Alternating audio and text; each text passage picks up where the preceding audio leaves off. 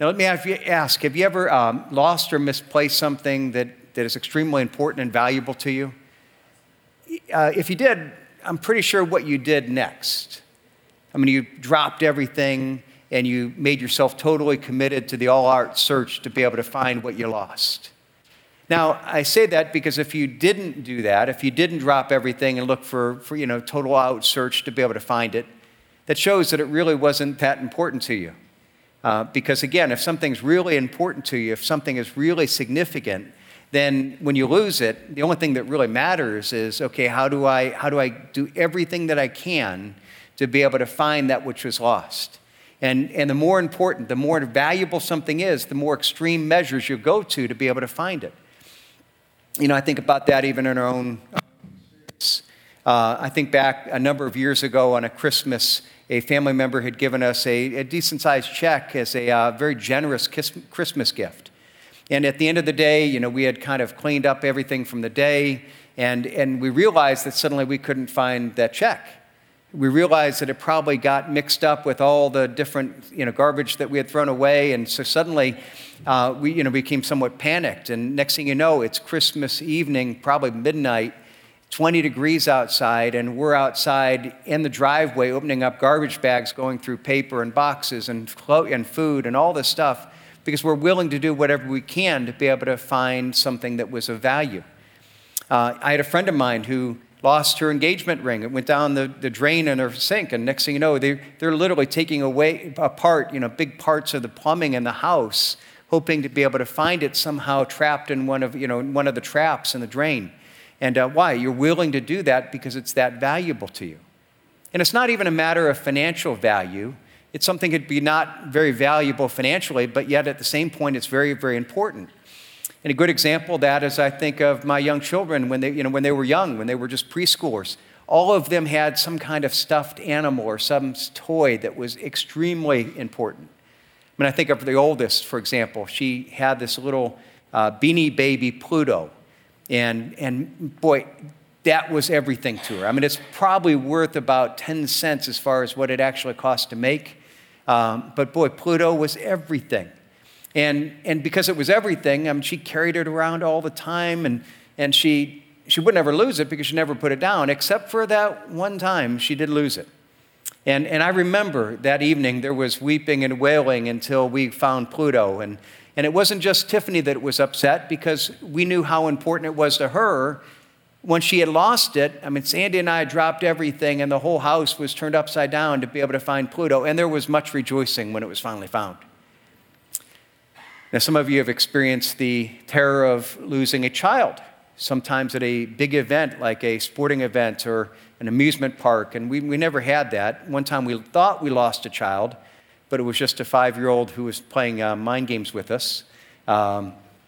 Here's what happened. We had one of our kids as a preschooler.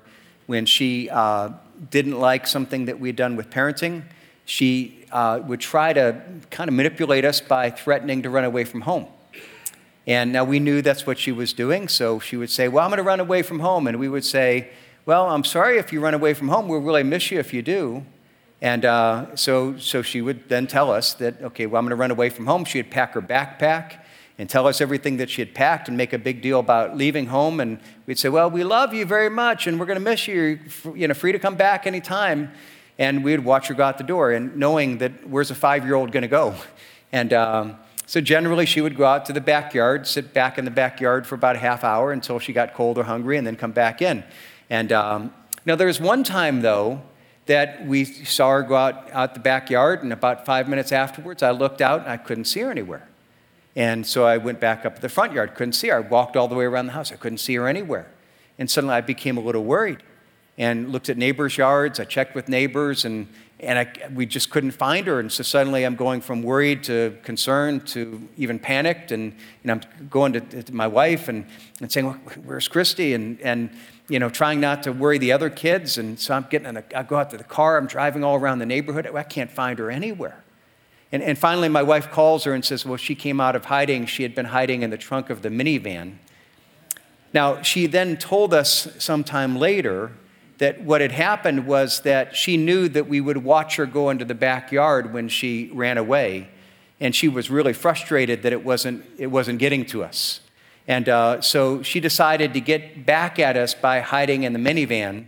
And then she was watching over the window as we were stressing out and going and looking for her, thinking she was lost. And this was all from a 5-year-old. Now, you might be wondering, yes, she was very, very challenging parenting through the teenage years, but by God's grace, we got it through, and it just is. Now, you look at that and you say, okay, what does this all have to do with Christmas and a Christmas concert? Well, our church through the Christmas season has been looking at the story of the prodigal son.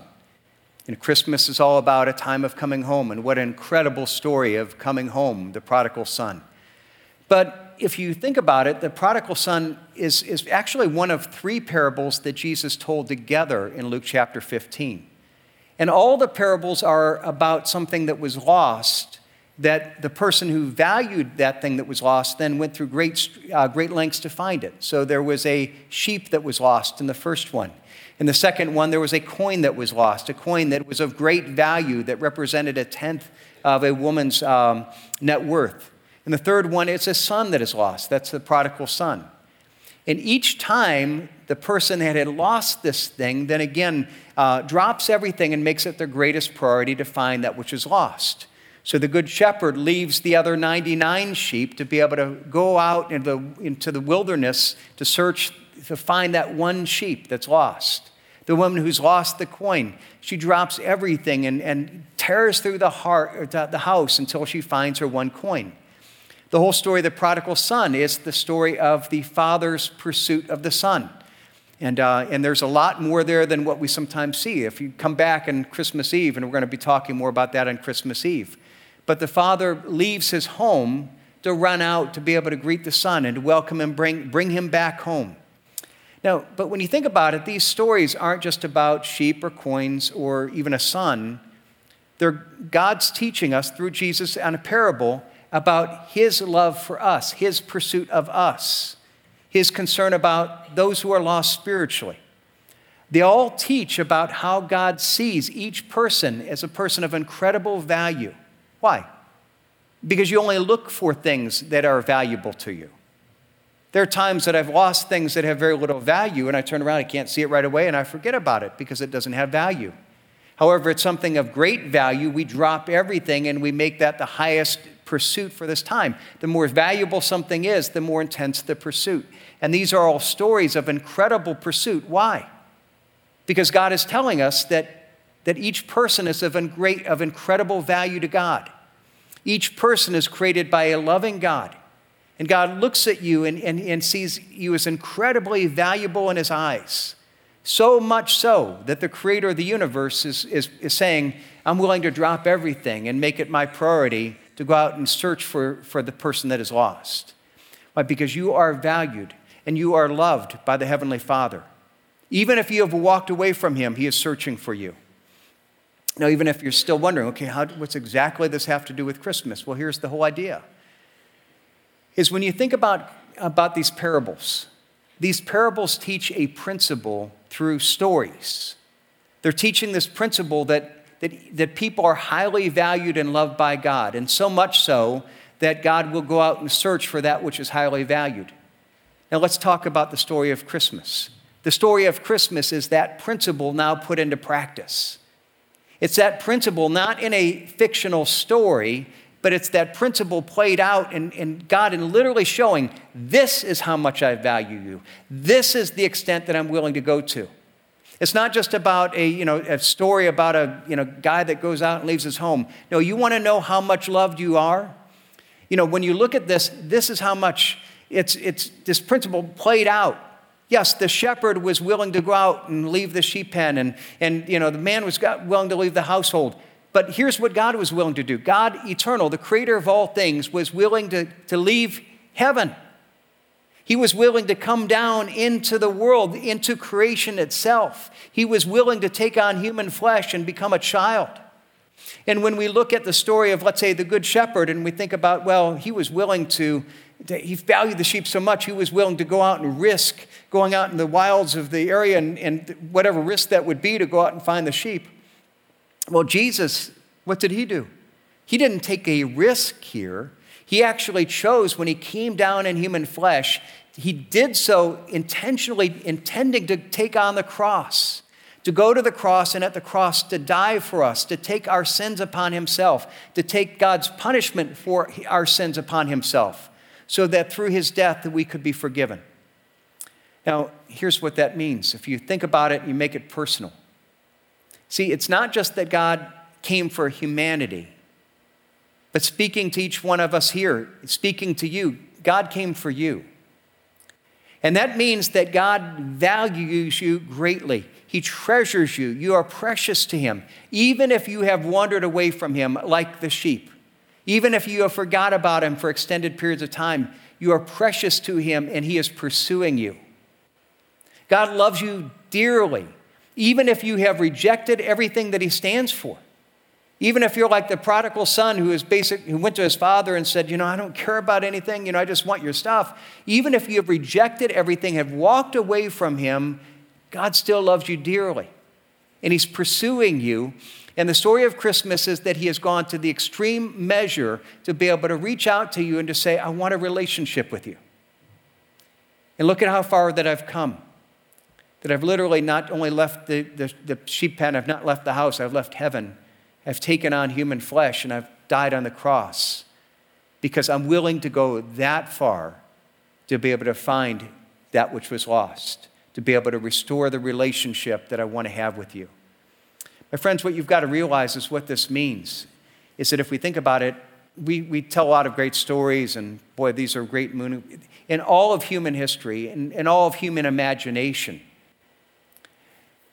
there's never been anyone, there has never been anything that is more valued and treasured than you are in the heart of God. Because there's never been anyone who has been willing to drop more, that has been willing to pay a bigger price, that has been willing to suffer more in the pursuit of that which was precious to him. And what does that mean for each one of us?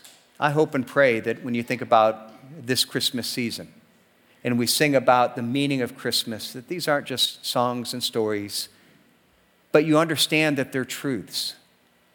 That they're truths. They're taking the truths of even what we see in the prodigal son in Luke 15, and it's played out saying, this is what it looks like for the Heavenly Father to look forward and to pursue that which is precious to him. Now, if you don't have a relationship with God, I want you to realize that God's brought you here today to tell you you're precious to him, that he loves you, and Christmas is telling you about how deeply he loves you and how much he's pursuing you. Christmas is a time of him saying, okay, this is my invitation to you. And like the father would go out to the prodigal son and say, all you have to do is you have to come back and admit that you need me, and I'm going to run out and I'm going to welcome you. All we have to do is to say, God, I agree with you. I need you. God, I agree with you. I ask you to forgive my sins. I need this relationship with you. I ask you to forgive me through Jesus Christ. And the Heavenly Father who is pursuing you, who loves you, who treasures you, who went to the extent of literally leaving heaven and coming to earth to die on a cross, who loves you that much, he's waiting to embrace you, to bring you back home into the relationship you were created for.